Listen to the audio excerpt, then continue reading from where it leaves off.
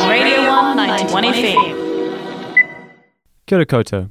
Ko Seb tōku ingoa, and this is your Friday news for the 23rd of October. A new 45-metre-long atrium at the University of Otago School of Dentistry's redeveloped complex has recently been fully revealed.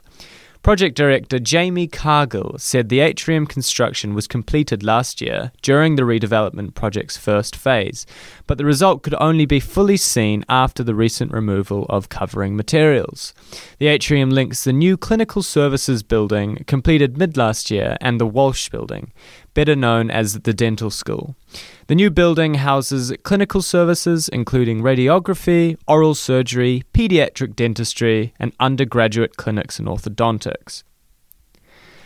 Outspoken Dunedin City Councillor Lee Vandevers is in trouble again after allegedly finger-pointing and yelling at a fellow councillor. Dunedin's Deputy Mayor Christine Gary feared she might be hit by Vandevers, who pointed his finger at her in stabbing movements and who grew increasingly red in the face as he appeared to become more enraged. Vandevers, who has a history of volatile behaviour, could be asked to resign from the Dunedin City Council. Councillors will meet on Tuesday to decide what to do after independent investigator and lawyer Steph Dyerberg found Councillor Vandevers breached the council's code of conduct and his behaviour was abusive. The behaviour was highly unprofessional and threatening and affected Councillor Gary's perception of her safety in her working environment, Ms. Dyerberg said.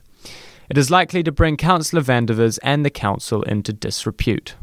Councillor Vandevers will have a chance to defend himself on Tuesday.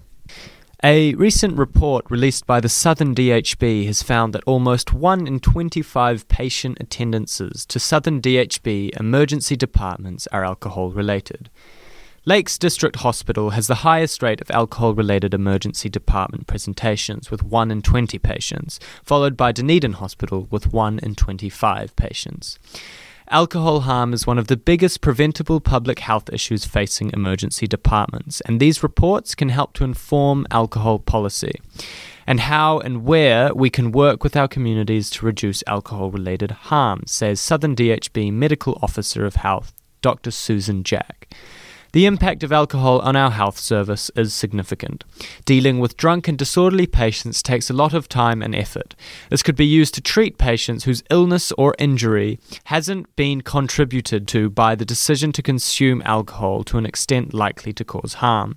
Drunk patients can also be violent and pose a significant risk to our staff and other patients. The DHB aims to produce these reports every year.